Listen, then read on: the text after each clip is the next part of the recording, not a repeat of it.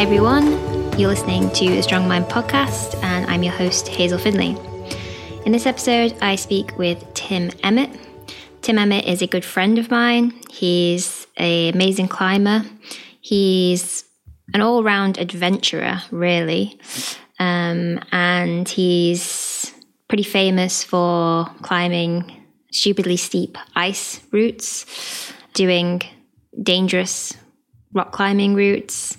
He also is considered a pioneer of deep water soloing and has done some pretty incredible stuff. Deep water soloing. He's also a alpine climber, a mountaineer, and he used to be pretty into base jumping. Tim is one of the few people that I would consider to actually be an adrenaline junkie, although he does kind of contest that label in the conversation, as you'll see. And the first half of the conversation, we focus on risk management and the sort of psychology around some of these risky things that he's doing. We dig quite deep into the risk around base jumping and why he quit base jumping. And we discuss the reasons why he's into doing the sorts of climbs and the sorts of activities that usually have consequences. Like, what is it about consequential activities, like activities where there's some risk involved? Like, why is he so attracted to them? And then in the second half of the conversation, we take a bit of a U-turn and we actually focus on his recent projecting process with a route called Eravea 9A. And so he's just been out in Spain, and if you follow him on Instagram, you will have been pretty connected to his process trying this climb.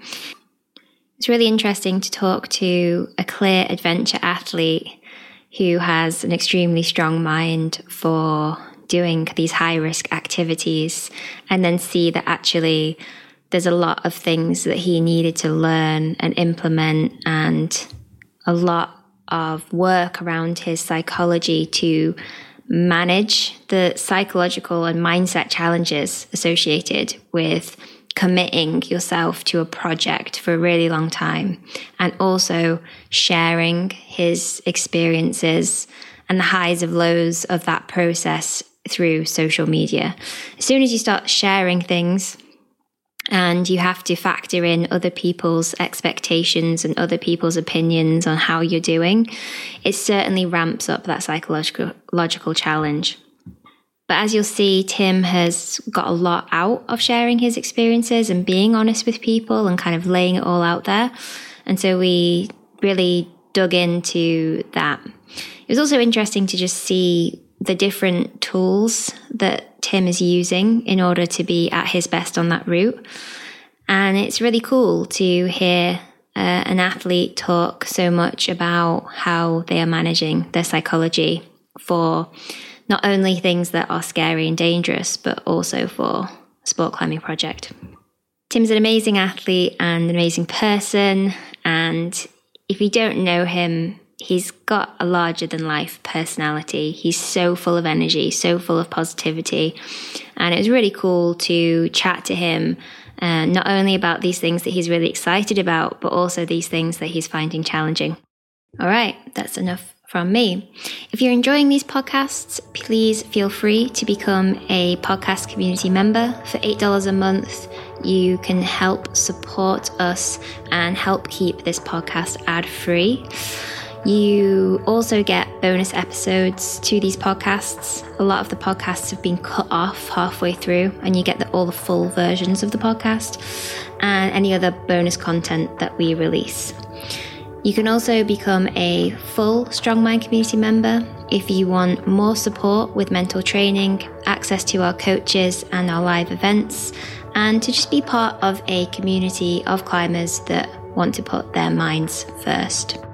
Okay, thanks for your time and attention. I really hope you enjoy this episode and have a great rest of your day. All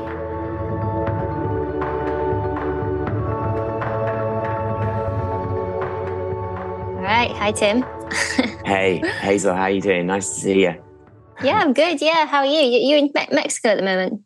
I am actually, yeah. I've been on a little bit of a whirlwind tour from Spain to Canada, and then just popped down to Mexico for a little family holiday. So I'm down in Puerto Vallarta right now, surrounded by palm trees and swimming pools. It's actually pretty nice. Nice. Does sound not good. too bad. Not too bad for late November, Yeah, perfect. You're in Turkey, yeah. Yeah. Fully international conversation. Yeah. Hopefully the Wi-Fi and the technology holds up. How's your rehab going? You were doing loads of routes, I saw. You were trying to on site lots of stuff, and pretty fun. Yeah, the shoulder's doing pretty good actually. Yeah, it's getting tired easily, but basically I'm just a bit weak. But apart from that, I can kind of climb as normal, so it's pretty good. Yeah, it's been fun actually. It's really good in the 7s and low 8s, which is kind of what I need. So yeah, it's perfect. Yeah. One of the things I noticed when I was in Spain was that if I'd have days when I'd be on Aravea, and then I'd have days where I'd go climbing somewhere else, and I'd just go climbing for fun, and it was just so good. Yeah. It's funny, isn't it? I'm sure we're going to get into this in detail, but there's trying to send your project and perform, and then there's climbing for fun. And I just remember walking into Finestra, for example, for a day of climbing where there's no pressure at all, and it was just I feel like being on holiday rather than walking into your project, and you're just trying to focus on not thinking too much. Yeah. No, we'll get to that. I kind of wanted to break the conversation up into two halves actually, and do a bit of Tim as you, and your history and your career as a climber, and get some funny stories out of you. and then maybe focus quite a bit on Aravea, because I just think it's quite interesting. Yeah. Sound good? Yeah, sounds good. Well, why don't you lead off, and then we can take it from there. Yeah. So it's really funny because normal people who don't climb think of all of climbers as adrenaline junkies. And I don't think of myself at all as an adrenaline junkie. But if you meet a random person on the street, they'll be like, wow, you climb mountains and rocks and stuff. You must be an adrenaline junkie. But you're actually someone who I consider to be an adrenaline junkie. I actually don't think of climbing. Most climbers I know, I wouldn't put them in that category. But I put you in that category. Would you put yourself in that category?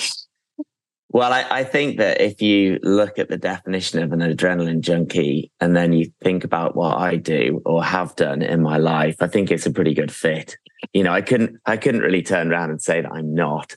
I could justify the reasons why I don't think I am one, but for 99.9% of the people that look at what I do, they'd probably call me an adrenaline junkie. So I think I can't say no.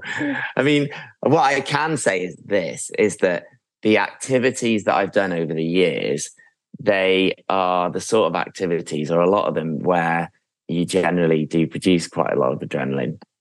But I think for me, rather than trying to do an activity to get that fix, as an adrenaline junkie, I've really tried to reduce the release of adrenaline in those situations so that it's more about focus and being in flow and all that sort of stuff, So, in the base jumping world, there's definitely some people that I met that are total yahoos, and it's all about woo, you know what I mean? They're we're going to do it, and they're making lots of noise and all that sort of stuff. And that's not what I do. I'm pretty chill. So, you're like a British adrenaline junkie. Yeah. Just keeping it on the DL, I don't know if anyone would say that you keep it on the DL, but there you go. But no, I like what you said there, that it's not about a huge dose of adrenaline. It's about managing the adrenaline. But I guess, with all the stuff that you've done, obviously there's some adrenaline involved, and you're pretty hyped up, and you've got to stay calm, right? Or otherwise shit's going to hit the fan. What is it that you really like about that process? And out of all the things you've done, kind of ice climbing, mountaineering, alpine climbing, base jumping, wingsuiting, I mean, is there other stuff you do that I don't know about? Free diving now? Yeah. No, it's really interesting. I mean, I think freediving is a brilliant subject to start on because it is probably the scariest thing I've ever done, even including base jumping too. I mean, base jumping is really scary, but they're two opposite ends of the spectrum, but they're very similar in many ways in the respect that, like, base jumping is really high adrenaline. It really increases your heart rate and it's very, very quick and fast moving. Things happen incredibly quickly. Whereas with free diving, it's almost like the opposite, but it's also incredibly scary. And it's like you want to bring your heart rate down as much as possible. And one of the challenges that I had with freediving initially was that when I was going to attempt to do a really deep dive, my heart rate would go up. And because I get adrenaline going into my body, and I didn't want that at all. And I was like, oh, damn, I don't want my heart rate to go up. I want it to go down. And trying to deal with that, like using various techniques to try and keep my adrenaline at bay so that it wasn't being produced so that I could relax, and it's been fascinating actually on this recent journey with Ayurveda and getting into meditating, because I've never done that before. And I find that going free diving is probably the closest that I've been to meditating in my life, because you're basically trying to switch your body and your mind off so that your heart rate goes down so that you can relax as much as possible. And the closer you are to being asleep, the better you perform, So, two very, very different worlds, actually. I mean, I kind of got lost a little bit in that, in those worlds then. But yeah, I mean, what is it? So free diving is quite a new thing for you. And I guess a lot of the other things you've been doing have been a bit more fast paced. What is it that kind of first attracted you to these sort of sports, which are kind of adrenaline inducing sports? Yeah, sure. I tell you what it is. Well, there's two things. First of all, I like to have experiences that I haven't had before. I really believe that, like, life is made up of the experiences that you have along the way. And I want to fill my life with as many of those experiences as I can. But the other thing that I've really noticed, especially with sports that are deemed as like adrenaline sports, is that there's usually consequence associated with what you're doing.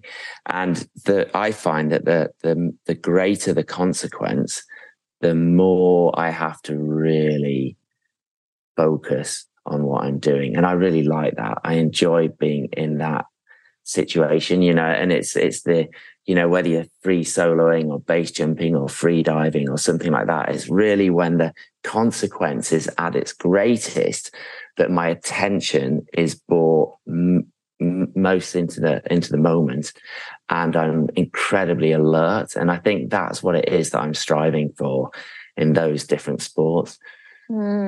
When do you think you noticed that? Do you think you've always known that that's actually what you're attracted to, or has it taken you a while to actually figure that out? No, I mean, I remember like soloing right wall many, many years ago on the Cromlech, and I definitely noticed it then, because I felt amazing, like when I was on the wall and just about to set up for the crux and you're way above the ground and you just feel absolutely in tune with the holds that you're holding on to and each fingertip on each hold. And I think that probably brought me into the moment more than anything I'd ever done in my life up until that point. I mean, I can actually remember it very specifically, like setting up for the crux where you reach up and make a really long move to the pod. And I distinctly remember like each one of my fingertips on each piece of rock that I was holding onto, because I was acutely aware of the fact that if I broke a hold, that I was going to die. So I wanted to make sure that each fingertip was on a piece of rock that was really solid. So, I was very specific where I put each one. And then each foothold, I wanted to make sure that it was on good rock. And it's a long move, so you really got to pull hard on your fingers and push with your feet. And I just distinctly remember that split second where I had two hands on and both of my feet, and I pulled up, and then I let go with one arm to then reach up and get the pod. And for that split second where I let go with my right hand, I was just like, wow, I really hope that nothing breaks right now, because, I'm pulling pretty hard on these holes. And I reached up and I got it. And I was like, oh, and then carried on going. So I think that moment was a very enlightening moment for me in my climbing career. And I think that it gave me a sense of focus and flow, I guess, that I'd never really experienced before. And I definitely noticed that was something that was magical, and I really liked it a lot, and I wanted more of it. And maybe that's why I then got into like base jumping, because I had similar levels of attunement with those activities, which gave me a similar experience. Yeah, tell us more about that, because I guess people are listening and they're thinking, yeah, I mean, I really like that in climbing, when I feel really focused and it's intense and I'm like really there in the moment and I'm in flow. But what do you think it is about the needing there to be kind of consequences there? Like, why not be into sport climbing? And why do you think you needed the next more consequential thing? Because base jumping's got to be one of the more consequential sports you've done, right? And that are out that exist. Yeah, totally. It is. So just going back to your question there, why don't I get out of sport climbing? Or the thing is that I just don't get that experience out of sport climbing, or I hadn't until this trip. I mean, it's in a slightly different way, but to try to help people understand about what's going on here is, when I go sport climbing, I climb and it's fun and I get to the top and it's great or whatever, or I don't get to the top and I come down. The level of experience is just like, it's really similar to other things that I've done. Whereas these specific times, like where I've been, like, for example, when I was soloing right wall, or when I jumped off my first cliff and I was base jumping, and the experience that I had as I went into the air, and then my view, my sort of field of vision changed from looking out to the mountains in front of me to looking down this wall. And the wall had it's limestone. It had like black and yellow colors on it, which, as I changed my angle and I started to see the colors on the wall, all of a sudden I started accelerating really, really quickly. And the speed in which these colors started going past me was an experience I'll never forget. And it's like, at the same time, I've got like 11 seconds before I'm going to hit the ground. So you've got all these things that are happening in your mind. And it was such an acute sort of level of awareness that I've never really experienced before, because I'm seeing all these different sensations. But I'm also really aware of the fact that I have to pull my parachute before I hit the ground, and I don't want to hit the wall, and all these different things. So it brought me into, I guess, a level of awareness, which is just totally different to when you go sport climbing. And it's really intense. And another experience that I suddenly thought about then was when I was on Meshuggah, that grit route at Black Rocks. The first part of it was like when I was putting on my shoes, and I was really nervous and kind of excited but scared at the same time, because I knew that I was about to go on a journey which was right at my limit, and it had very severe consequences if I made a mistake. And I didn't really know whether I was going to be able to do it or not, because it was that close to my limit physically. Like, I mean, the hardest route I'd ever done was 8A, and it's probably like 7C plus, and you're soloing. But also, I don't even think the grade there like really characterizes it, does it? Because it's really insecure, slopey, technical, powerful climbing, isn't it? It's not just like doing a really secure 7C sport route or something. Yeah. But the other thing, I don't know if you know this, but when I the way that I do the hardest move or the hardest section on that is actually I shut my eyes. And no. yeah, totally. Yeah, I know, because the thing is, I had these three things that I had to do. And I found that if I shut my eyes, I could really focus on my body. Because I think I think we have approximately 12 million sensations in our body, and 11 million of them roughly are from our eyes. So if you shut your eyes, like all of a sudden you've cut off 90% of the sensations that your body receives. So it can really allow you to focus on other things, not get distracted. So I didn't know this at the time, but going back to when I did Meshuggah, I remember it was, what I had to do was I had my knee in the pocket, and because you do this funny knee move thing, and I had to make sure that I pulled down with my left arm, not like this, but I had to then do that move. So it was not just this move, but I then had to do the rotator cuff to really lock it in down here. And then I had to kick with my left foot. I was smearing it on the wall, so I just kick as far as I could with that. And then with my knee, I had to push it right over. And I did all these three things with my eyes closed. And then I knew that once I'd done that, I could reach up with my right arm and open my eyes, and I'd have the hold. And it totally worked, but it was pretty intense, like shutting your eyes and doing all that, where you know that if you do fall off, you're going to end up in hospital big time. So it's really different to sport climbing, because otherwise, I can't think of specific moments in my sport climbing career where I remember anything about sport climbing really that is so distinct as these stories that I'm talking to you about right now, and the common thread is definitely consequence. The situations that I've been in that have been the most serious, I guess, and they're the ones that I remember the most, because they put me into this situation that is so unique. Yeah, that's interesting. And have you felt like you've needed the consequences to be upped and upped? Like, if we talk about it in terms of risk, when you started your climbing career and the other sports you've done, would you get experiences that were that intense from a certain degree of consequences? And then did you feel like in order to get that same experience, you'd need even more consequences?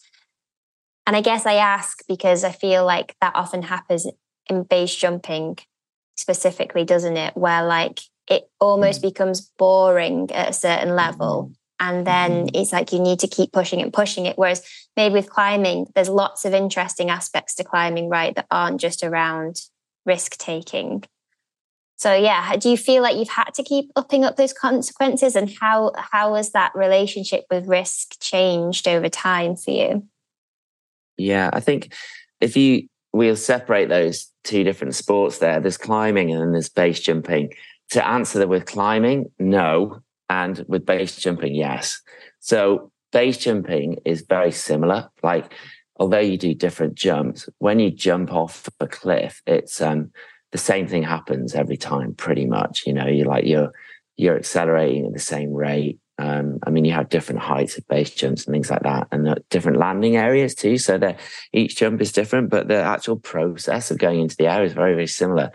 Whereas with climbing, it's not, because you've got different rock types, different climbing styles, different locations, different difficulty, and all that sort of stuff. It's much more varied. And that's one of the reasons I love climbing so much, because, it's always different. But yeah, with base jumping, that's one of the main reasons why I stopped, actually, because the trajectory of where I was taking the sport was going into a much more dangerous and higher risk situation. Because initially when I started base jumping, the idea was you just jump off the cliff and then you pull your parachute and land. Whereas what I started doing after I've been doing it for 10 years was I was jumping with a wingsuit, but rather than just jumping with a wingsuit and flying away from the wall, I was jumping off and then turning and flying along the wall and past objects. And I'd have these, I remember in Yosemite, there were these two trees and I was basically using them as goalposts, so I was trying to fly right in between these two trees. And I was acutely aware of the fact that although it was really fun, it was way more dangerous than what I'd been doing before. But that's what I wanted to do, because it was just more exciting, and you got a greater sensation of speed. Like when you fly close to something, you really feel like you're going fast, and it's just way more interesting than flying out into space, where you haven't got anything nearby. So yeah, base jumping was definitely going in one direction, and that's why I quit, because I just knew that it was a matter of time for me, really. It was like a statistics thing, and I knew I could do it a lot. And I was like, you know what, I just don't like that. I don't like that where that's going, and it was catching up with a lot of my buddies, and it was just, I could see it as a one-way ticket, really. So yeah. It seems like that's a common story amongst base jumpers.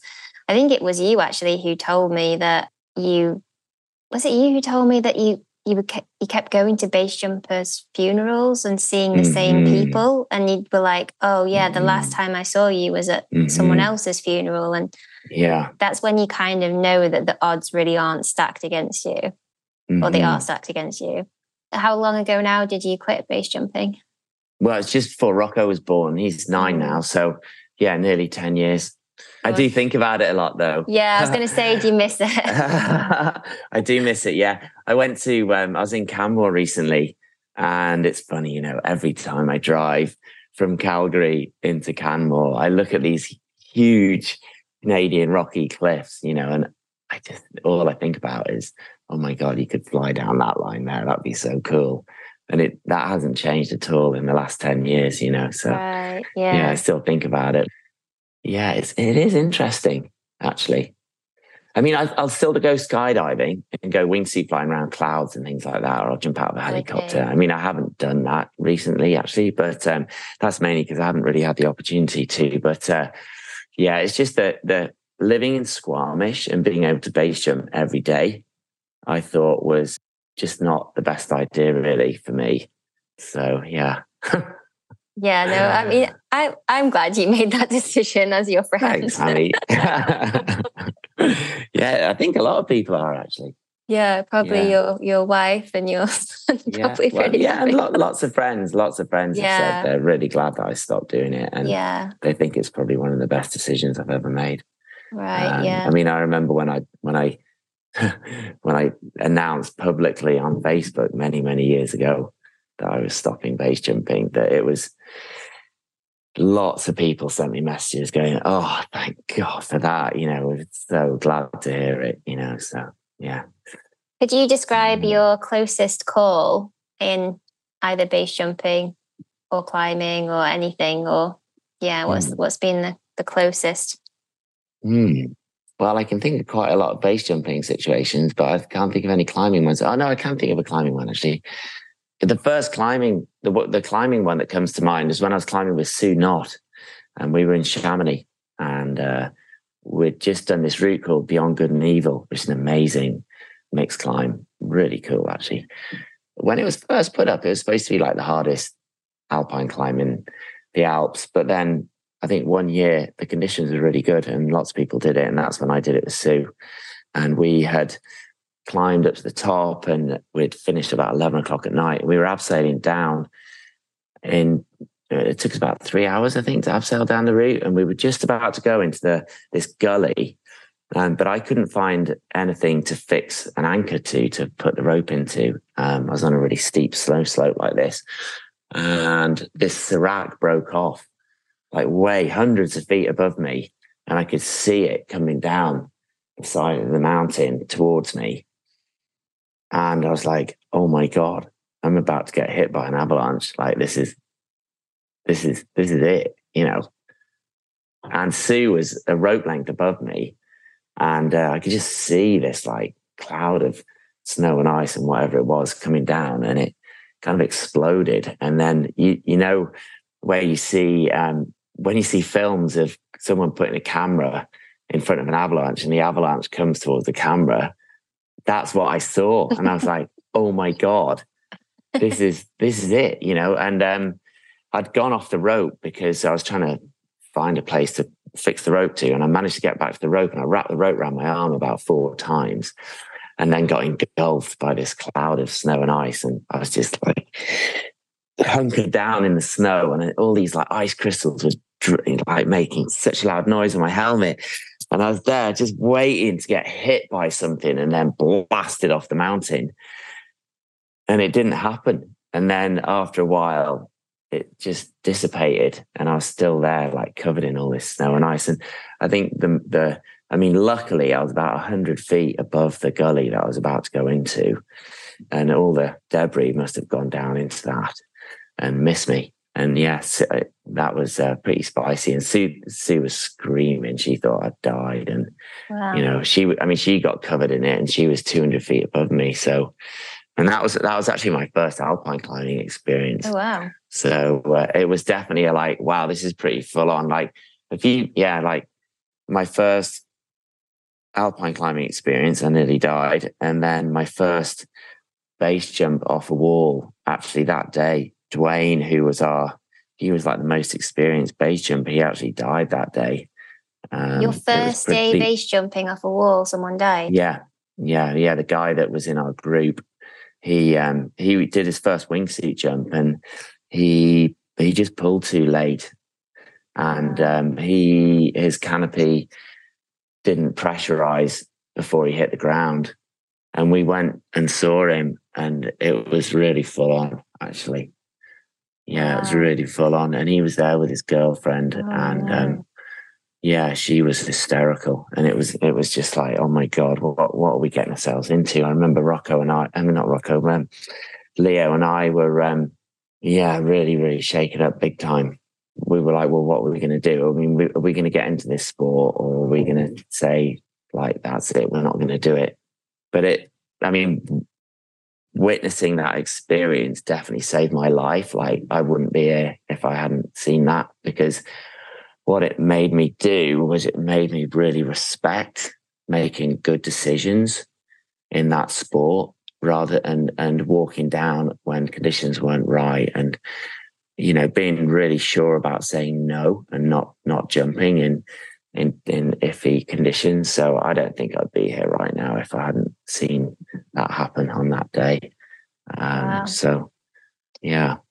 What after you see something like that, and that's probably not the last fatality you would have known about, right, as a base jumper, and I imagine you would have had other friends die, or at least people like, what are the conversations going on amongst base jumpers around how to justify it, especially to kind of friends and family who maybe don't understand what you love about it so much? And related to that, I guess, is, how you thought about the risk of it change since, having a family.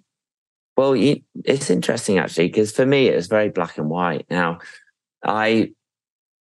all of the time, like for the whole of my base jumping career, I always believed for myself that if I researched I basically read up about every single fatality that ever happened and learned why that happened. And I was like, okay, well, if I make good decisions and I do all my homework and make sure that I do everything correctly, then I'm going to be okay.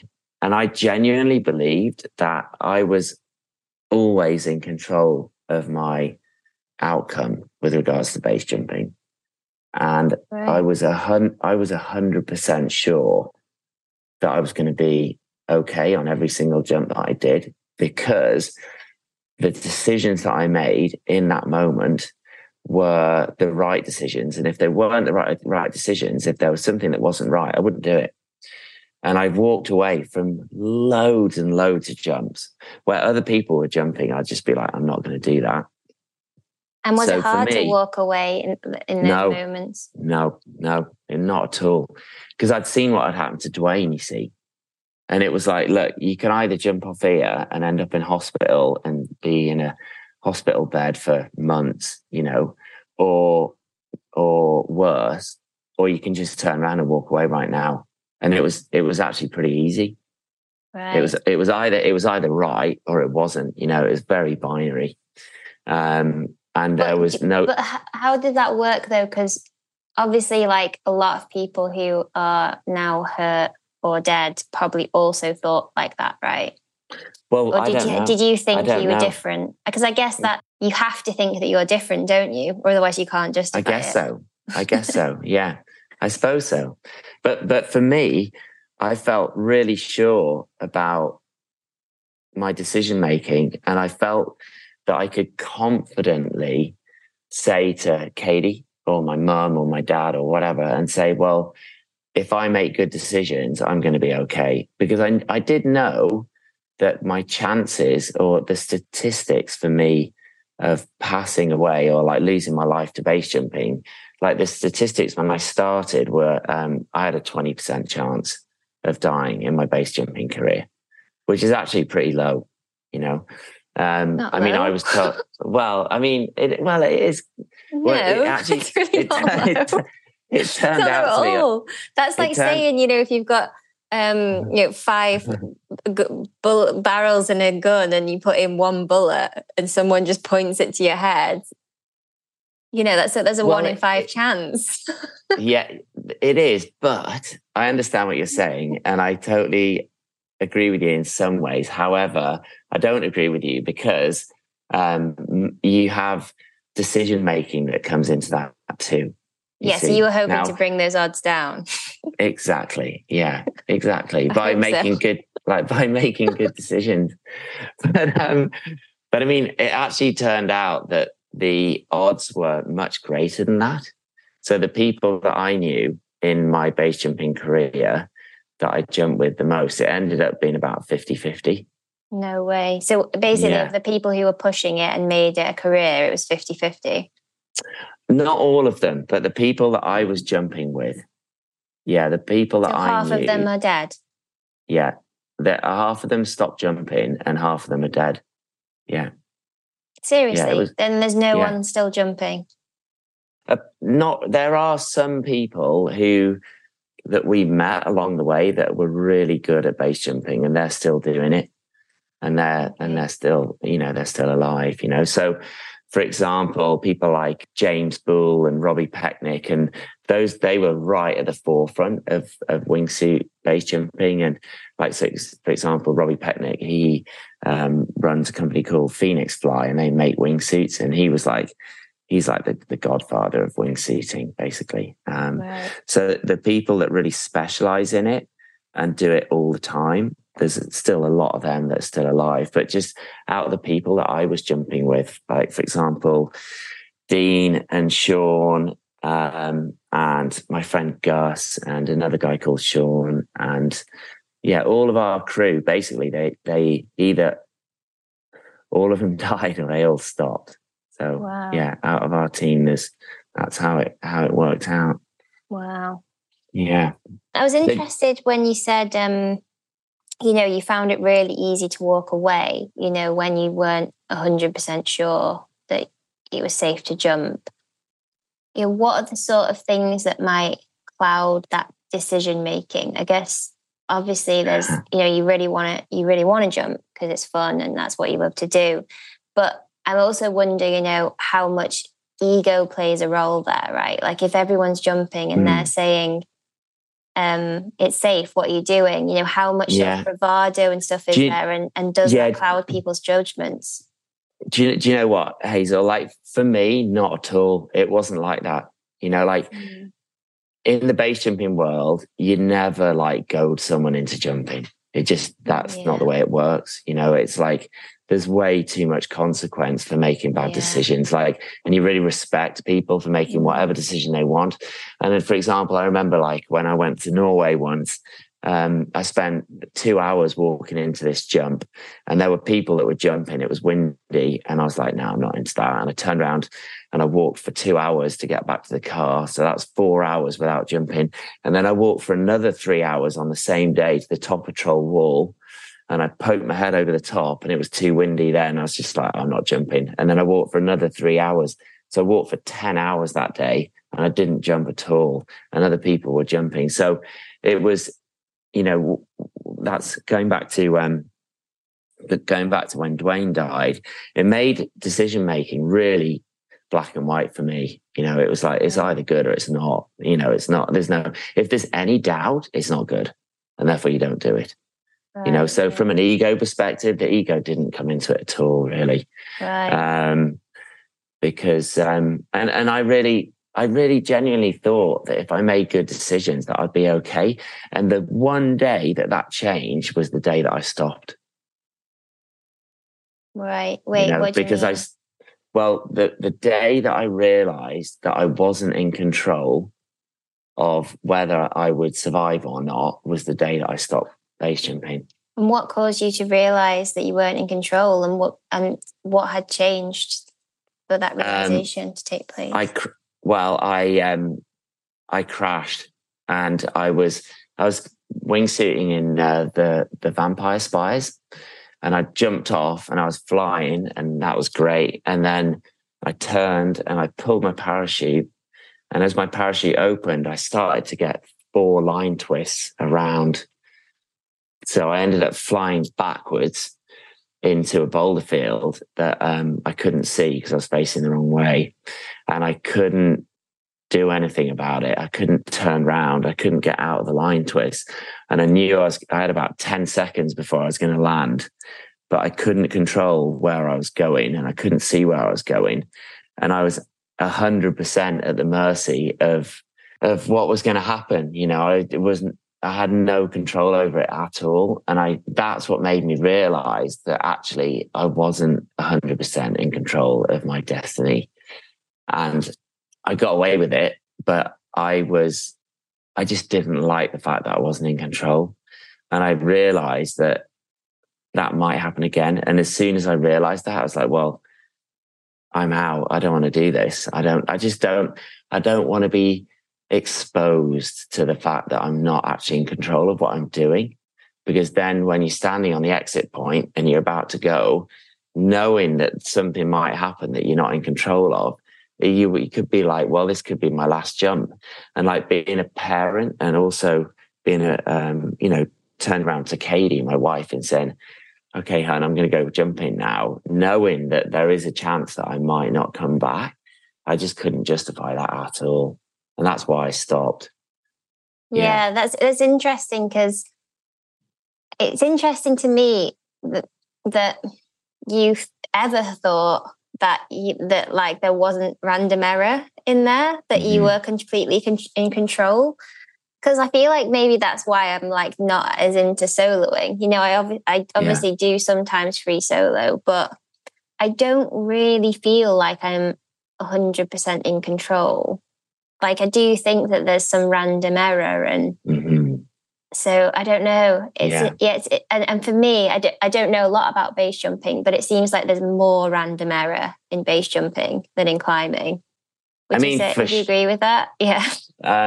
Yeah, maybe. I guess it depends on. Thing with climbing is you got rock, haven't you? Like the whole breaking is the random error.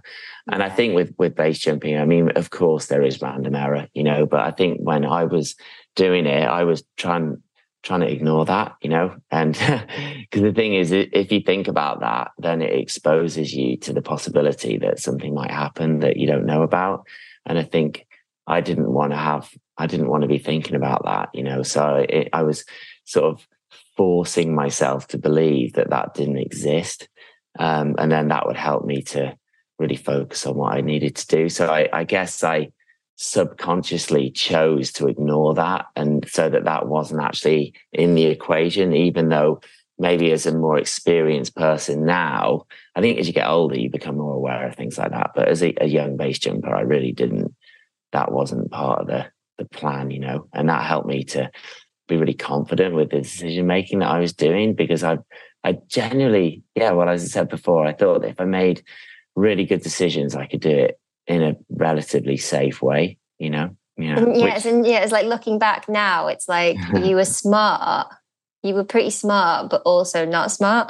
Exactly. Like, I know. You're smart enough to walk away when things weren't in your favor, but you also were like turning a blind eye to some of the uncontrollables, I guess, right? It's like you were controlling everything you could control, but the things that you couldn't control, you weren't actually respecting, I suppose. Would you say that? Yeah. Yeah, I think so. But then you don't really know, do you? You don't really know what those things are because you don't know what they are. Yeah, so why put your attention on them? I guess that, but I Yeah. suppose you still want to be able to have that conversation in your mind and say, look, okay, there's these things that I can control. I'm going to work really hard to control them. There's these things that I can't control. I respect them. I understand they're there, but I'm still willing to take the risk. And that's how I feel about climbing in general, right? Like, the trad climbing that I do, the alpine climbing that I do, there are some things, a bit like that Serac falling on you, right? There's some things that like you can't control. Like even just going up to the sport crack, someone could just knock off a tooth for one day and it could crush you. Do you know what I mean? Like there's even in just normal life, there's going to be risks. So I guess you can kind of justify it that way.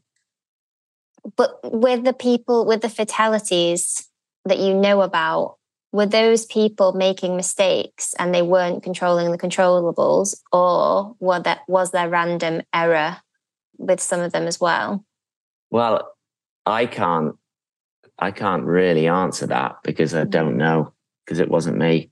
I mean, I can talk about the information that we know about, but then you don't really know what happened. I mean, you've got a good idea, you've got a theory, but you don't 100% know what really, really happened. But usually, and I'd say 90, at least 90% of the time, it's human error. Would you? Right. Mm-hmm. Yeah. Mm-hmm. Yeah. Like, for example, when I crashed, I know that the pack job that I had, like the way that I packed my parachute, it was one of the worst pack jobs I'd ever done. I was aware of that. Right. And that's probably why it happened. So if I was thinking about it rationally, if I had done a better pack job, it probably wouldn't have happened. But at the time when I was packing my parachute, it was in a really tricky environment where the lines kept getting caught on there was tiny little bits of gorse on the ground.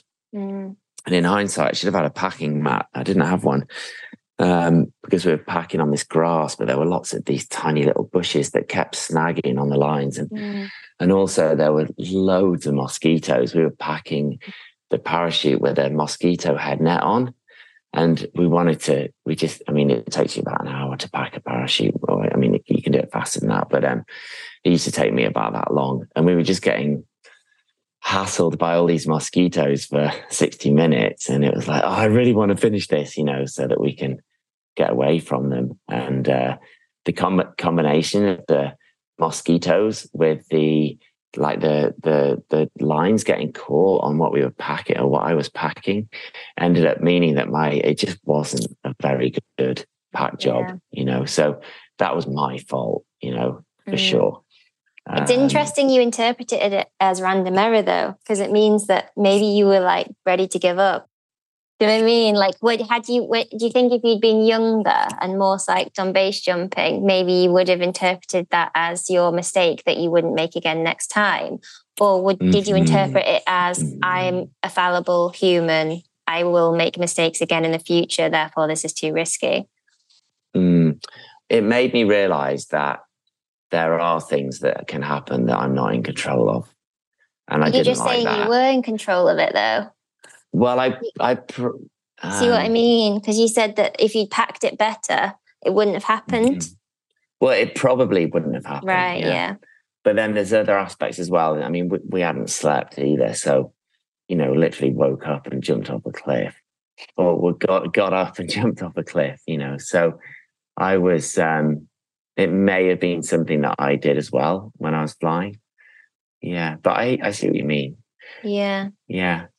Yeah. Anyway, maybe we'll escape from base jumping and we'll get to Eritrea. But just before we do that, I mean, you're like about as diverse a climber as you could get in terms of like the different types of climbing that you do, right? You do, but you also do other sports too.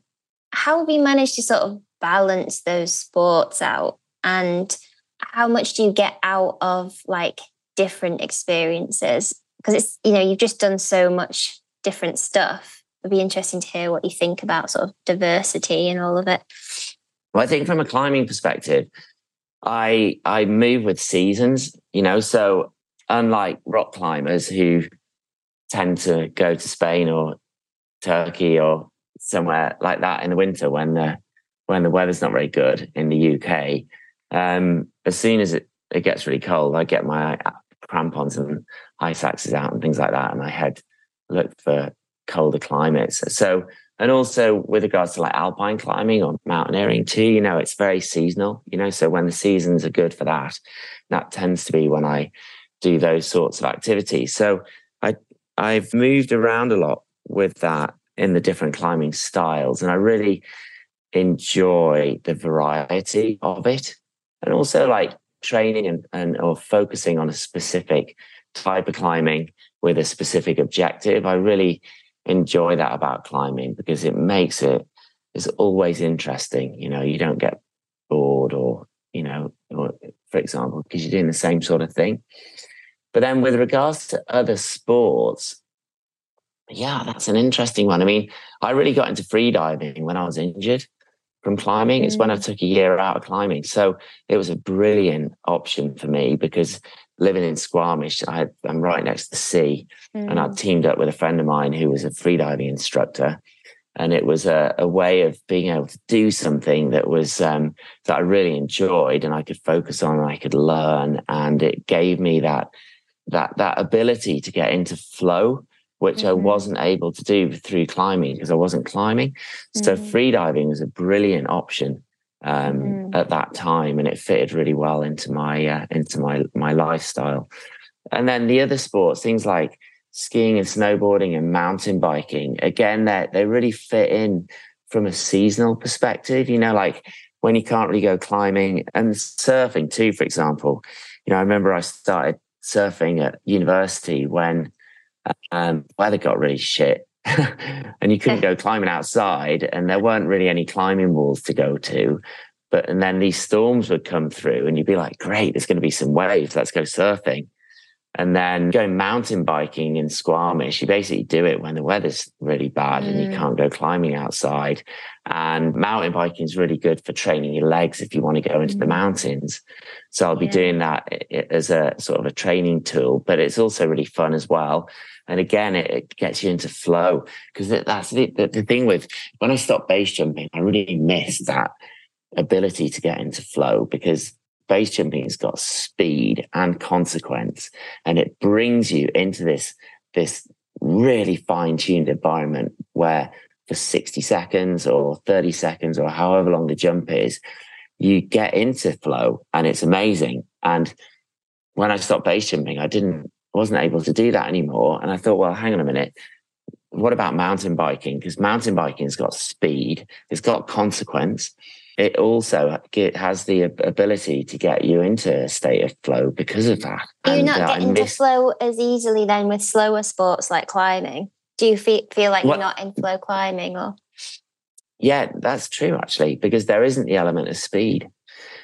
I think that with wingsuit flying and mountain biking, because things are happening very, very quickly and you have to navigate your decision-making in a finite amount of time, that I get into flow more easily than I do when I'm in climbing. Like I don't get into flow climbing as often as I do as when I'm in a speed orientated activity.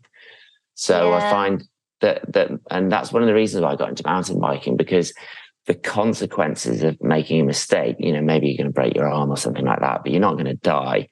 And for me, that was much more acceptable as a parent and an athlete than like going wingsuit flying, you see. So yeah, that's interesting that you don't get into flow as much in climbing because it's not a fast sport. I think the reason for that, or like this is my theory anyway, is like because your thinking mind can come online in climbing because it's slow. So like if you get to a rest. But what I like about that though is the challenge of being in flow. Basically like learning how to turn that thinking mind off. And I wonder if you found that with freediving, because I imagine freediving, like that thinking mind can come online because it's not happening at pace. And I wondered if you have any you've learned any tools in any of the different sports you've done to be more present and access flow more easily? Yeah, well, that's really interesting actually, because all of the deepest dives that I've done free diving, I've done with my eyes shut. And I think it's interesting how in order for me to focus on what I need to focus on with my body, with free diving, I close my eyes. If I go back to that time when I was on Meshuggah and I did the same thing, on the crux, I shut my eyes as well. So I could really focus on my body to make sure that my body was doing all the things I needed to. And yeah, with free diving, it works really well actually to shut your eyes, because then you can concentrate on what I'm doing with my mouth to be able to equalize, like my mouth and my nasal cavity and my tongue. Because with free diving, the one thing that's going to stop you going deeper is the inability to equalize. So what happens is, as you get down to sort of 25, 30, 35 meters, is you don't have enough air in your nasal cavity, in your mouth, to be able to equalize anymore. So there's little things that you can do to be able to equalize maybe one or two more times, and that allows you to keep going. And if you can't equalize, you have to stop, because otherwise you're going to burst your eardrum. So the ability to equalize is what determines how deep you can go. But also, staying calm as well, like, because you do have What's funny is you can't do breathing exercises underwater. Like most of the sort of ways to calm yourself in climbing or lots of other sports is by controlling the breath, right? Deep, slow breathing.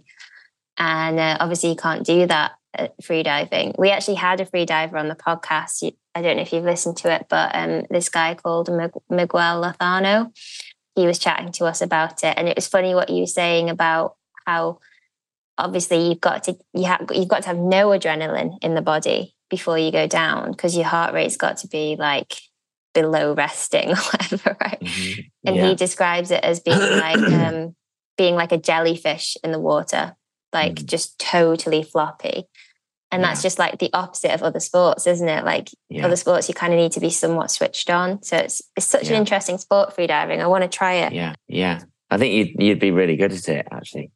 I'm not great in the water, I have to say. My ears always get blocked and things like that. So I don't know, but you were talking about that with deep water soloing. I remember you saying that you find that when you jump into the water, it hurts your ears. Yeah, weird. But yeah, I mean, flow's come up a lot for you. I mean, do you think that it seems to be the common thread, right? That seems to be sort of what you're looking for in all these activities. Do you find it in other things in your life where there aren't consequences, or for you, it's like there has to be consequences? Yeah, no, I do actually. Like, so I found it when I was doing some like Wim Hof breathing. Gilly told me about this technique that I first started trying when I was in Spain trying to climb Eravera in 2019. And it's quite an advanced breather, this. And I don't know whether I wouldn't recommend it if you haven't done it before. But then, I mean, it's obviously up to yourself, up to anyone listening to this, whether they try it or not. But what I was doing was lying down on a bed, and I'd breathe rapidly for 2 minutes. Like, so you might hyperventilating. Yeah, hyperventilate for 2 minutes. Yeah, so I do that for 2 minutes, and it would make me really lightheaded, actually. And then after 2 minutes, I'd exhale, breathe out completely, and then hold my breath for as long as I could. And that would vary for between 2 and 3 minutes. I'd breath hold for that long. And then I'd repeat that 5 times. So I do 5 cycles. That's really like Wim Hof though, right? This is the same as Wim Hof, or is it more rapid, the breathing that you're doing before? No, it's the same as Wim Hof. Yeah. But I've done this before. But I think, but I'm doing it for 2 minutes. So I think he says like do it for 20 breaths or whatever. But this is like, you basically do it for 2 minutes, and then you breathe out and hold breath for as long as you can. And the first time I did this, I think I must have passed out on like the 4th or 5th cycle. But I had this really interesting reaction where my whole body started trembling and shaking, like my legs were visibly vibrating. And I had this, and like nearly every time that I've done it since, apart from 2 times actually, on the last cycle when I relax and breathe normally, I get this sound, this noise comes to me, and it gets louder and louder and louder. It's almost like a ringing. I can hear something in my ears, which gets, the volume increases and increases and increases. And it gets to a point where it doesn't get any louder. And then it slowly dissipates and goes away. And after that, I feel completely relaxed and like it's almost like having a reset.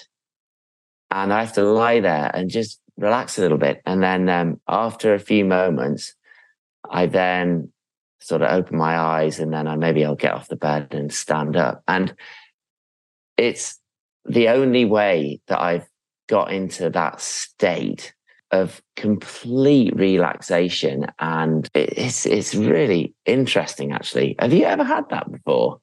Do you find I've done that. Well, I mean, it has made me feel like it's definitely been an intense experience. I've never had this trembling that you've talked about.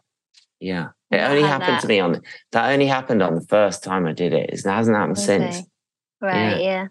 But no, it is quite intense. Like, I think of breathing. Often I'm using breathing to calm myself down, but it's definitely an intense breathing experience, the Wim Hof. Because I've got, I use the app, this little Wim Hof app. Yeah. I think I was doing it when I was training for a sport climbing project. And I'm not sure why, maybe for recovery or something. I can't remember all the different benefits of this breathing technique now, but it's definitely something to look into. I was also getting into my cold water swimming a bit as well. And it's supposed to be good to help you with that. But yeah, maybe you've inspired me to try it again now.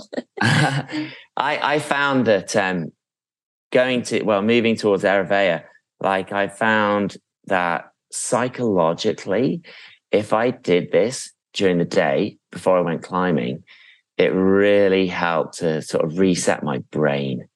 So that if I was a bit nervous or thinking about things, or I had a lot of self-talk going on, if I did this breathe up for 25 minutes, I found that it was a really effective way of stopping any of the self-talk and just like relaxing my mind and giving me like I call it like a reset. I feel like it's a reset for my brain. Well, let's talk about Ayurveda. First of all, just like tell us like the journey, like give us a brief overview of the journey so far. I know that might be hard to do, but sort of what prompted you to sort of try it in the first place, and then also talk about the sort of the inspiration to share so much of it, right? Because that's a bit of a big piece of this story. Yeah, so I did an 8C plus in Squamish called Superman, and when I got to the top, I wasn't that tired, and I thought, you know what, I could do something harder than that. So I was doing a deep water soloing. I was emceeing at a deep water soloing festival with Sharma in Utah, in Park City. And I turned around to Chris and I was like, hey, Chris, I think you're a pretty good person to ask here. Like, can you think of a 9A, which is really long, really steep, and it's on pockets and it doesn't have any hard moves? And he's like, yeah, Ayurveda. And I was like, cool. Okay. Why did you describe that route? Because it was just what would suit you, sort of thing. Exactly. Yeah, exactly. Yeah.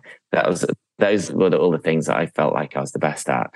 So if I was going to climb a 9A, then, that's what I do.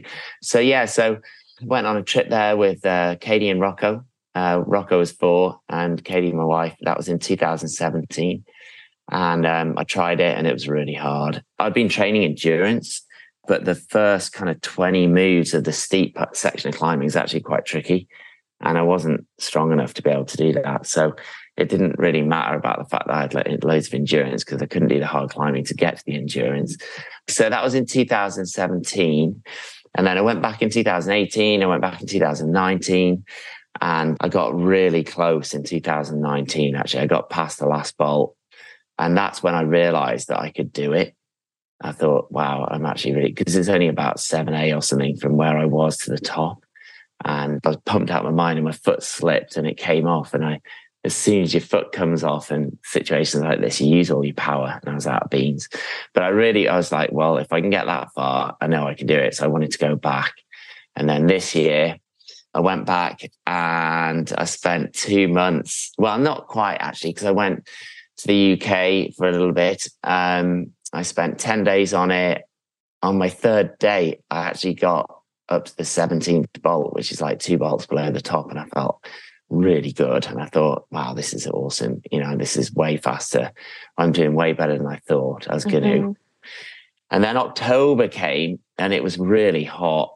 It was just really tough to climb on that route in like plus 28, plus 30 degrees, not a lot of wind. And I didn't do very well at all in October, actually. And then in November, the temps went down and I started to get really close and I thought I was going to do it. And then I didn't. That was it. I didn't do it. And then I left and I was like, oh my gosh, I can't believe it. Yeah. And of course, the thing is that, as you know, I've been totally open on social media about what's going on. I've been just kind of keeping people in or letting people into the journey, which is something that most climbers don't do, and it's something that I chose to do because I felt like, I've got nothing to hide here. And I'll share the journey with people and they can come along with it if they want to, and it is what it is, and I mean, I did feel quite vulnerable doing that, but then I was okay with that because I didn't have anything to hide really. And it was just part of the process and part of the story. And I'm just like, well, this is what's happening. And here you go. So, yeah. Did you find it's added pressure though, that's been harder to manage or not? Yeah, probably a little bit actually. Yeah. And what's that felt like? I think so. For example, the added pressure was things like if I had a day off and I was planning to climb the next day, maybe I'd said on social media, well, I've had a day off, I'm going to climb tomorrow. And then I'd wake up the next day and I'd feel like I wasn't rested. And I'd be like, you know what? I'm actually going to have another day off. I'm not going to climb today. So then what I'd have to do, or in my mind, I then had to kind of tell people about that or let them know that I wasn't going to climb that day, because a lot of people were sending me messages like going, Tim, what's happening?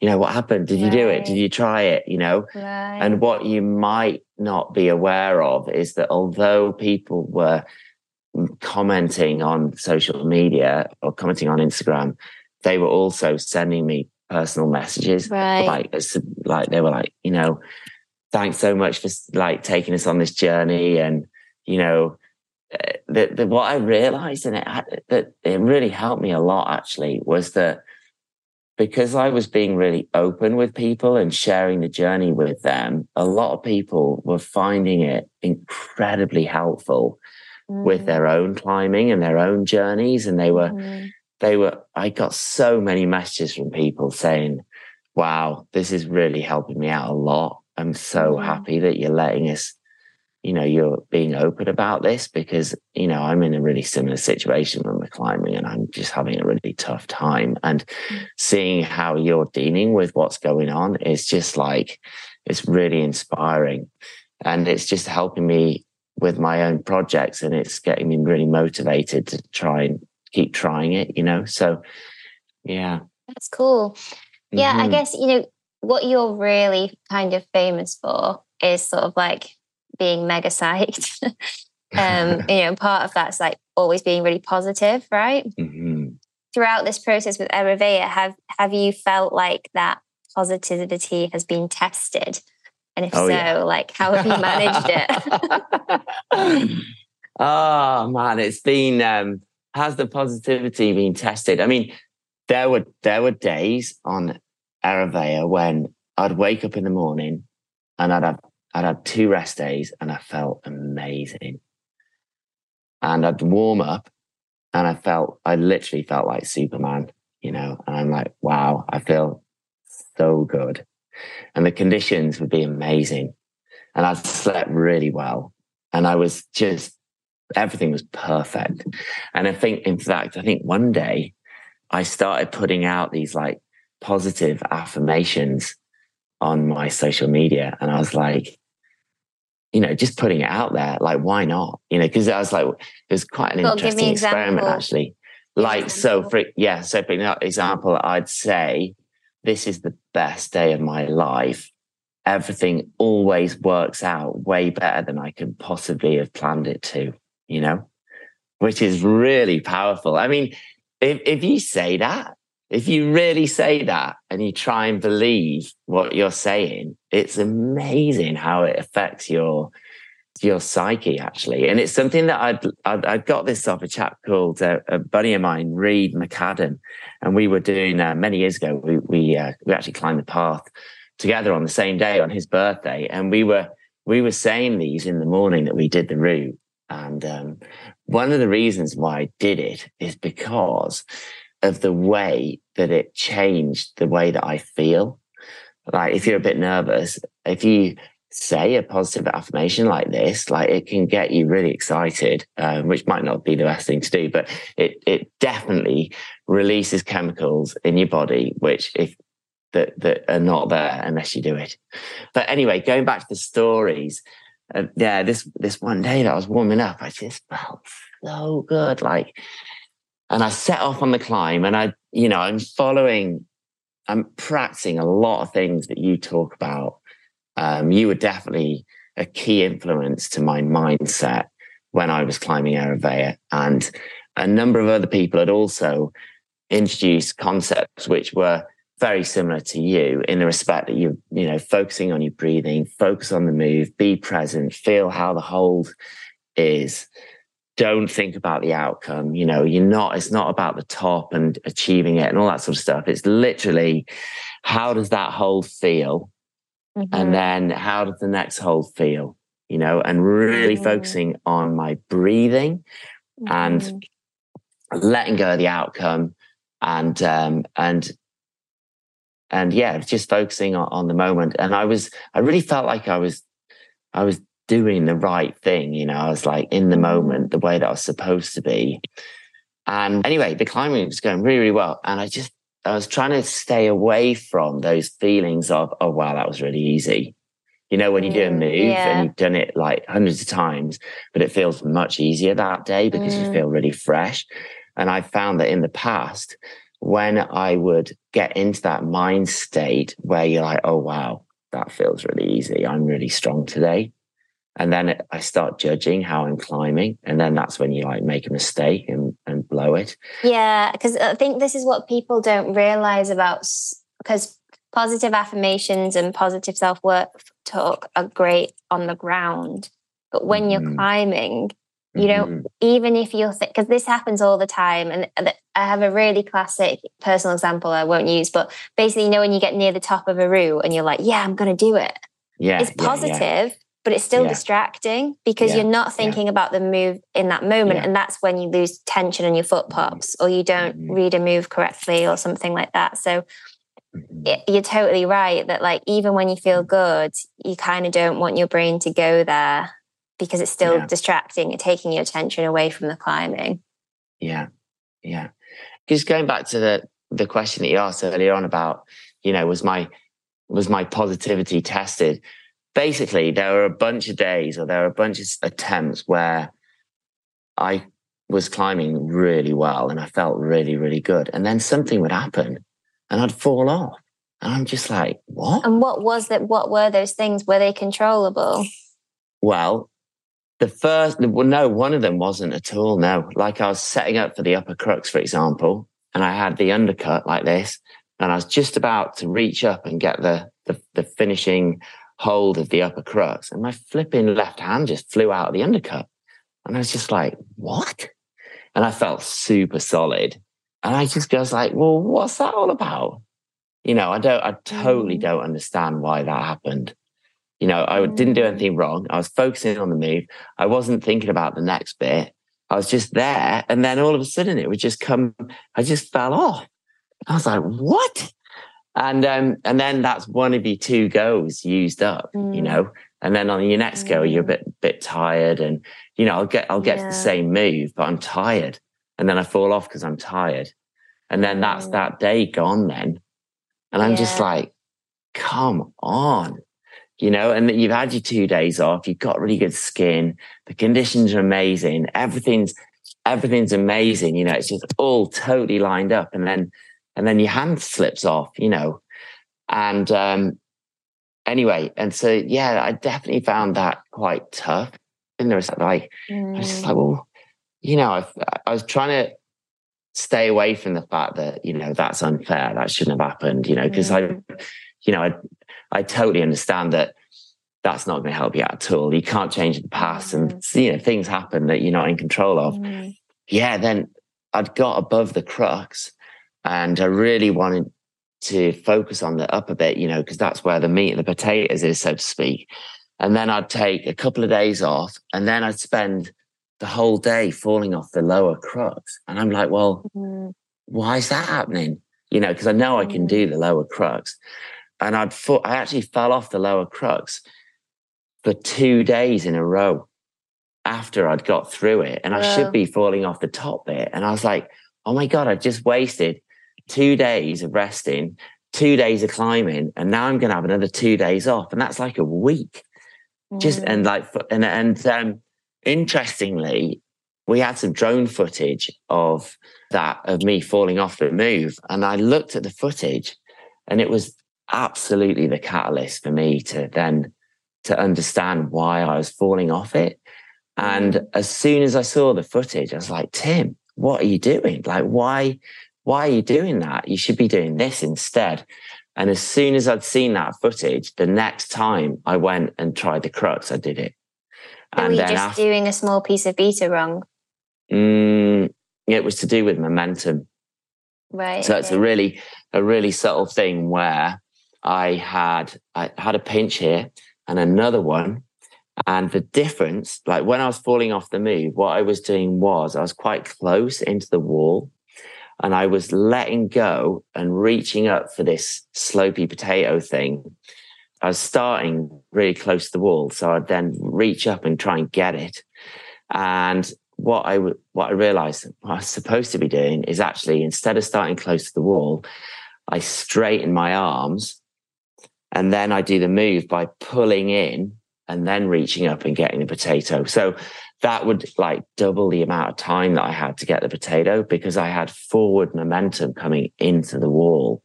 It's really steep, you see. So if you imagine, if you're starting off with your arms bent and you reach up, you're kind of falling out.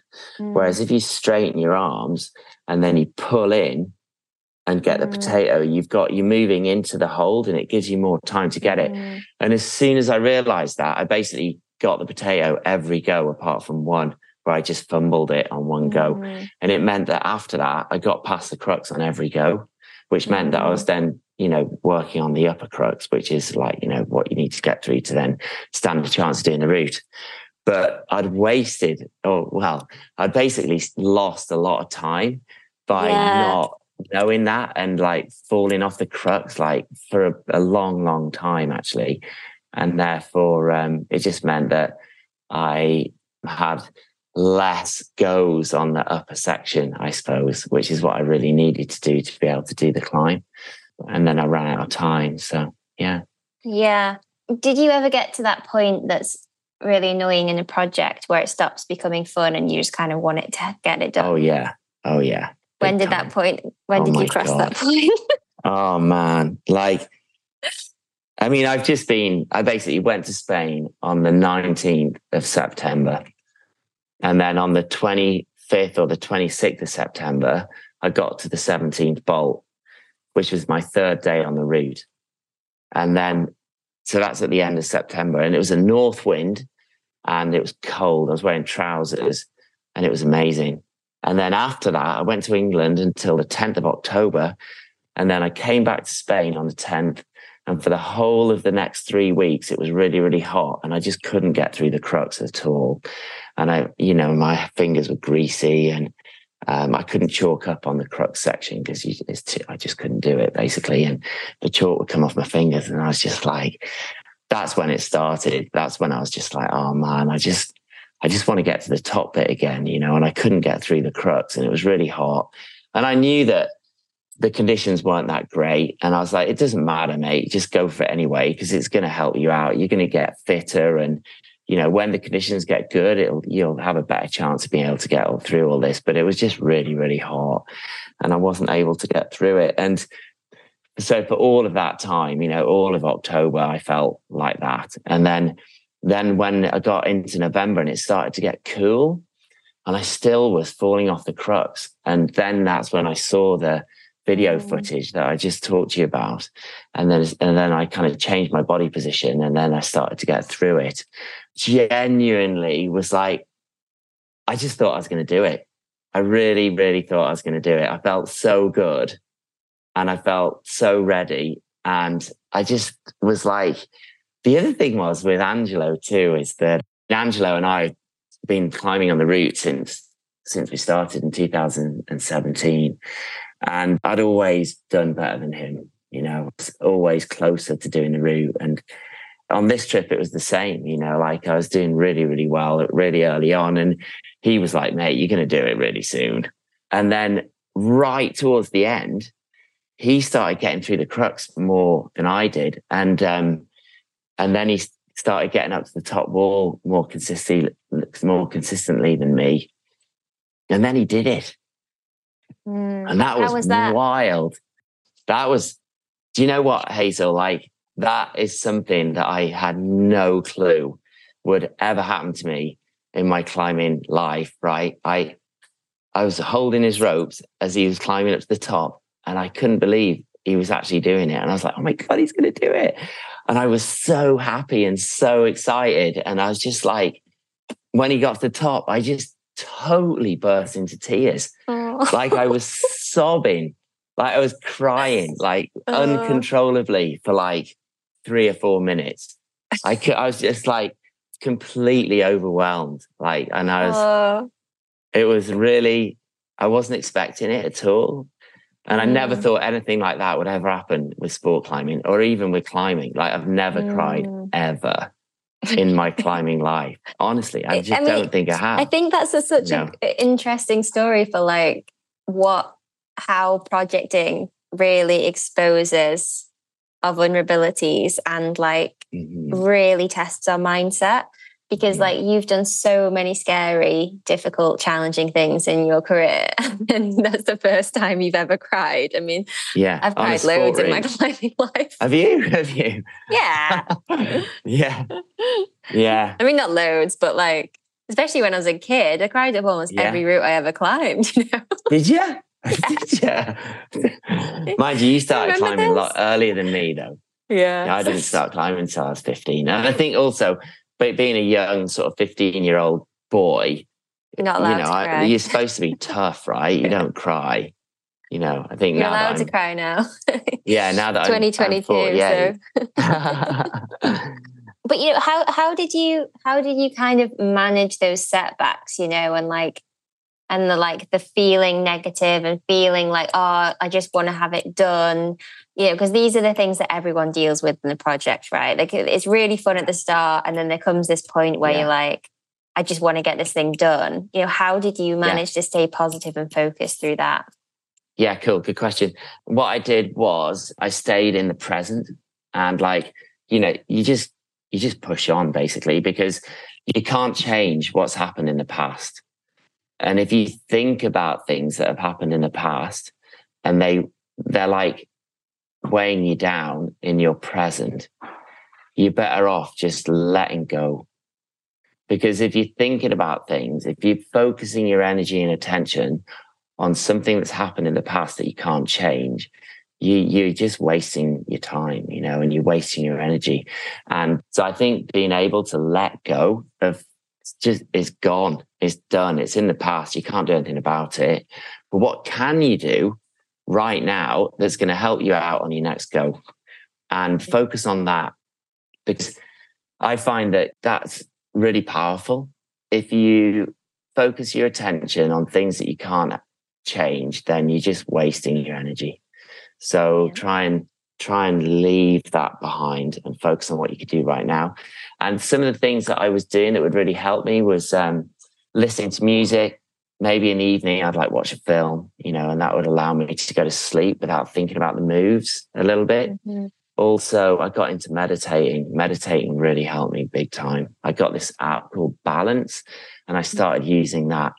And that really helped me to be present and focus on my breathing. So I was doing a lot of breathing and a lot of meditating and stretching. And I wasn't drinking any alcohol, and I was eating really healthily. Yeah, trying to go to bed early as well, that really helps. I found that if I went to bed late, I didn't sleep very well. Whereas if I went to bed at like 10:30, then I slept way better. Hey, Rocco. Hey. You're on. Do you want to say hi to Hazel? We're doing a podcast. You're in the video there. Do you want to come and hang out? Rocco, he's like, God, when are we going to the pool? Yeah, sorry, I'm taking up your holiday time. Okay. It's all good. I've actually got a meeting in 25 minutes as well. So yeah, I found that those things really helped a lot. Also running, like I was kind of advised not to run, but I found going running was really good for my mental state. And I just been outside was really, really helpful. And also going cold water swimming too. That was really good too. I went swimming quite a lot actually, especially after climbing. And some days towards the end of the trip, it was cold. It was really cold. Yeah. It'd be like 12 degrees with a north wind. And then I'd come back and it'd be dark. And then I'd jump in the river and swim for like 5 or 6 minutes. And the water was like 11 degrees. Yeah. And also having cold showers. I wouldn't go cold water swimming before climbing. Mm-hmm. I'd do it afterwards. But what I would do in the morning is I'd have a cold shower for like 60 seconds. Mm-hmm. I really enjoyed that. And having a quick shower for 60 seconds with cold water, it doesn't make your skin go all soft, but it means you can have a wash and it just heightens your senses and, switches you on. I'm trying to think if I can give you any more tips from that or give out the people that are listening. Because I think, a lot of people, especially people listening to this podcast, know that you kind of want to be present when you're climbing. But for me, I feel like with the projecting process, it's like you're in it day and night. You might watch a film and you might feel like you're getting a bit of a rest from it, but everything you do is directed towards that project. Like what you eat, like just what you said, like how you wash. You don't want your skin to go too soft. You're just trying to keep your body in this perpetual optimal state, and that's tiring. And it's a bit anxiety inducing. So you also don't want to be OCD about it because that you don't want that to affect your mental state. And so I feel like it's important, I guess a lot of people are so over the top thinking about their physical state within a project, but not necessarily thinking about their mental state as well. And it sounds like you really were thinking about your mental state through it. Oh yeah. So it sounds like, when you say, oh, you had to stay present, it was also kind of off the rock as well. So it's really interesting hearing about what you were doing. I guess just my final question is, what's next in the story? Are you going to go back or not? What's next? Well, because I do lots of different types of climbing, my next focus is actually to go to Helmcken Falls in Canada. So I'm going into ice climbing mode.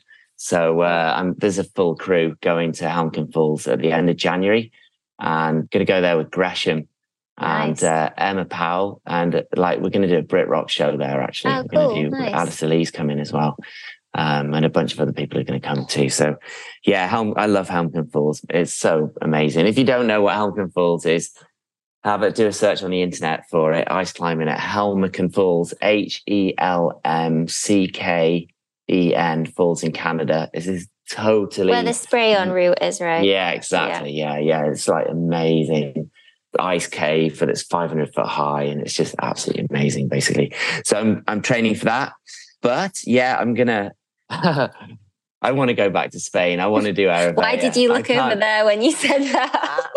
Because I haven't had this conversation with my wife. Is she like over there like, what? No. I mean, she knows. I mean, I've been pretty open on Instagram about the fact that I'm going to go back and do it. But it's the thing is that, you know, it's not just a matter of going there and doing it. You know, I need to make sure that someone's looking after Rocco, and that, you know, if Katie's working full time in the city, then I can't go to Spain, basically. So it really depends on what she's doing and whether she's working from home. And because like this autumn, I was able to go to Spain for that long purely because Katie was running her interior design business from home, and we lived next to Rocco's school. So it meant that Rocco could go to and from school. And from a parenting perspective, it was manageable. But if that situation changes, then I'm not going to be able to go back to Spain unless I take Rocco with me. And then I'll have to homeschool him and all that sort of stuff. So, I mean, there's different things going on there. So yeah, I really want to go back.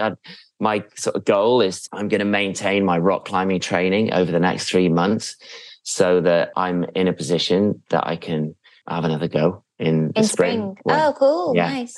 When the conditions are good. So we'll just see whether I can manage that with the family and, work and all that sort of stuff. So yeah, we'll see. Cool. Yeah, that'd be great. All right. Well, maybe we need to do a part 2. Hey, one last thing that we haven't talked about, which is something that I know you know about, and also Mike Weeks as well, is what was I thinking about when I was on the route? And I was saying to myself that I am a spider monkey. Yeah, I heard this. Yeah. Is this your mantra? Yeah. Well, yeah, it is. Yeah. And it's something that I got from Mike, because he was like, oh, you've got to, when you climb, you're climbing like what? You know, what are you when you're climbing? And what I noticed was when I realized that if, like, for example, a spider monkey, the reason why I thought about a spider monkey is because the way that spider monkeys climb is that they're really fast and they're light and they're really flexible and they fly around the trees. And they're like, of all the sort of monkeys that you see climbing around, the spider monkey is the most nimble and they never fall, you know. And I thought, I'm a spider monkey, I'm a spider monkey, I'm a spider monkey, I'm a spider monkey. And I noticed that when I said that to myself, I just felt like light and agile and quick and precise. And, you know, I felt, rather than thinking, how do I feel? You know, am I going to do it?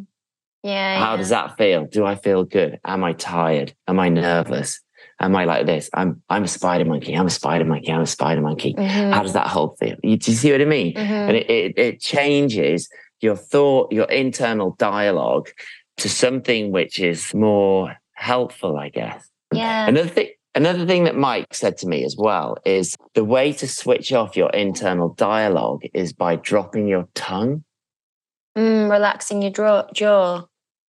Well, relaxing your jaw is one thing. Yeah, but tongue dropping's like slightly different.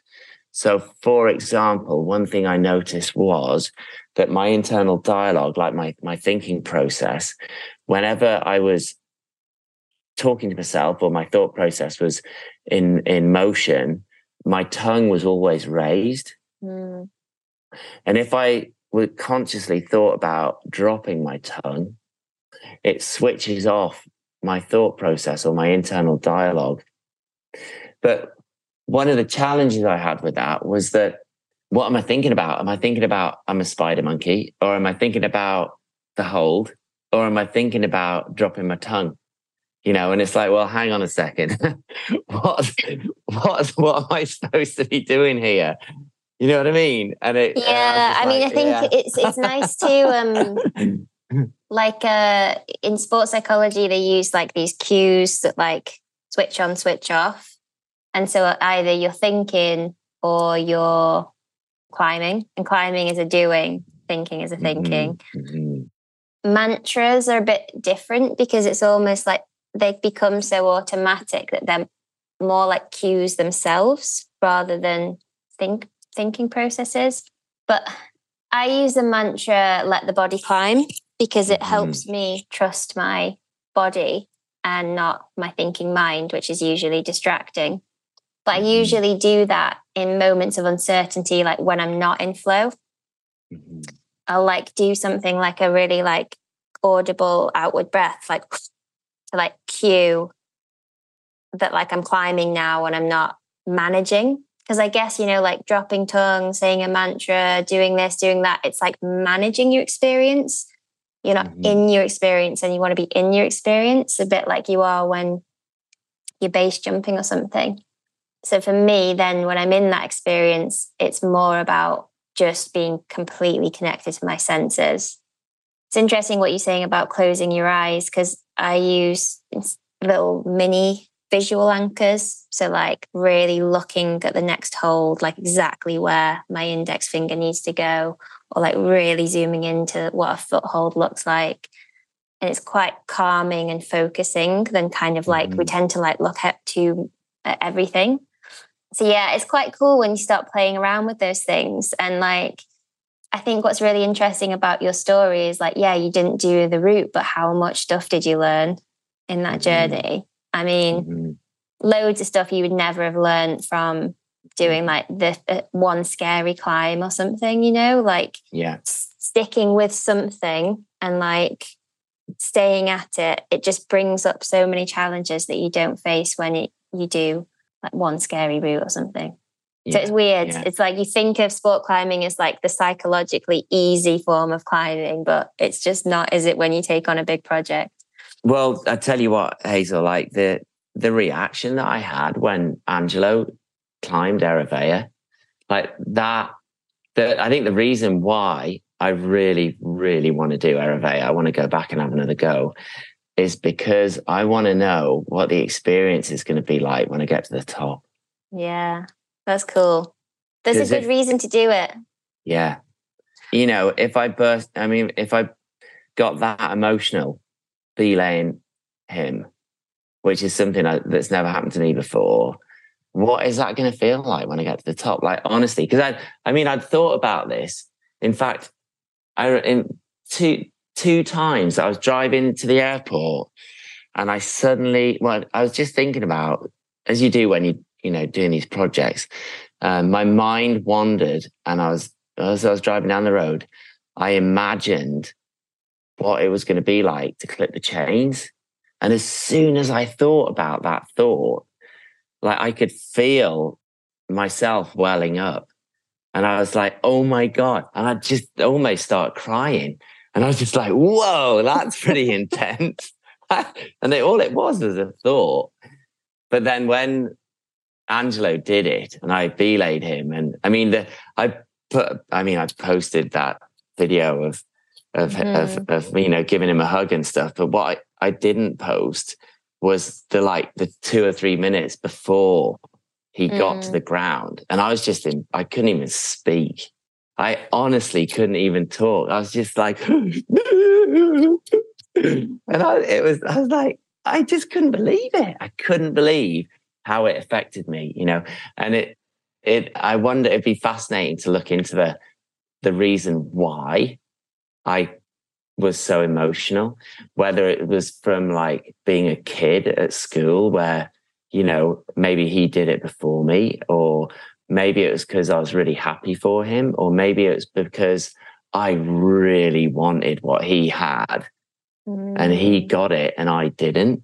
And maybe it was like, imagine, you know, when you're like 3 or something and someone else gets a toy that you want and you don't have it, and then you have a tantrum, you know, and you cry because that's what you want you want the object, but you don't have it. I mean, I don't know whether it was that, or I don't know what it was, but what I do know is it was like full on, and it hit me really hard. And I was psyched. I was so flipping elated for him. You know, like I've I've belayed people before where you're trying to do a route before them and you're like, oh, I really hope I get it before that person. Mm-hmm. This was different. This was really different. Yeah. I mean, we're devoted. I mean, it was like day 80 or something for Angelo. I mean, you know, we really had been trying for a long, long, long time, you know, and all of a sudden he did it. And it was like, it was that's amazing. Pretty intense. That's pretty intense. Yeah, totally. Well, I guess you got to go, but thanks for sharing the story, which doesn't have an ending yet, but no, is a very inspiring story nonetheless. And I think that's the coolest part about it, like just how positive you've stayed and how dedicated and how focused on the psychological side of it you are, because a lot of people miss that part, and it's kind of the main thing, really. You know, like obviously you need to be fit enough and you need to be strong enough, but it's the thing that lets you down, really, isn't it? At the end of the day, and it's the thing that can make the difference. You know, where your attention is in the moment is the kind of the crux for projecting, because it's so easy to be distracted when you want something so much. Yeah. Do you know, I really feel like I did everything right. I mean, maybe I didn't. Maybe there was something I didn't do right, but I really feel like I did everything right. I couldn't have done anything better, really. Yeah. It was purely like a numbers thing, you know. Like if I was able to stay there a bit longer, maybe that would have helped. If the conditions had been a bit better in October, maybe that would have helped, you know, but I was doing everything right, you know, and it's, the fact is that it's right on the edge of my limit. That's the bottom line. You know, I've only done 1/8C and 1/8C plus, you know, and it's like, I've really put it out. I've put it out as far as I could possibly put it. And that's why I haven't done it, is because it's right out there, you know, and for sure, I could have tried something easy and I probably would have done it already. And maybe a lot of people aren't prepared to put it as far away as that because they know the chances of doing it are so low, you know, but it's been an amazing journey. And I think the saving grace for me, just to like wrap this up, is that even though I haven't done it, because I took so many people along on the journey, I've had so many messages from people just saying, oh, thanks so much. It's really helped me a lot with my climbing. And that in its own right it makes it worthwhile, and it makes it a success, you know, which is, which helps me out a lot, actually. And it makes it less of a like, well, you didn't do it, you know, and because it's helped a lot of people out in the process. So yeah, that's good. And you've learned loads too, right? So it's been great. So yeah, thanks for sharing that, and thanks for coming on the podcast, and all the best with your winter plans. Thanks very much, Hazel. Yeah, nice to see you.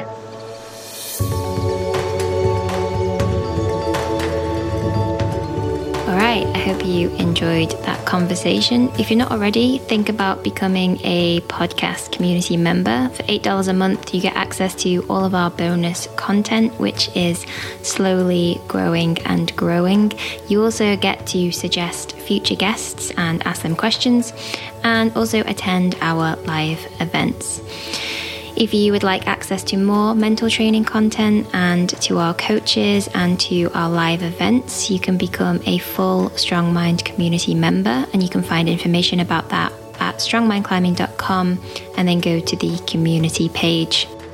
What's really cool about our community is that we are having really great conversations about psychology in climbing. We're connecting like-minded people, sharing experiences, and I think one of the biggest benefits is that every month we focus on a particular topic in mental training and psychology, and we really explore it with depth through live events, discussions, workshops, and pop-up sessions with expert coaches. Psychology is one of the toughest areas of climbing and life, and we often don't have the skills, knowledge, and even the language to discuss and learn about our own psychologies. So with this community, we're really hoping that it's the connections that we build between one another and the conversations and the discussions that we're having, whether that's between members and coaches, or between professional climbers or expert coaches that we bring in from time to time to discuss particular areas of mental training and psychology. So if it sounds like something that you could benefit from, either because you're interested in psychology or because you'd like to build a stronger mind for climbing and for life, please visit strongmindclimbing.com and head to our community area.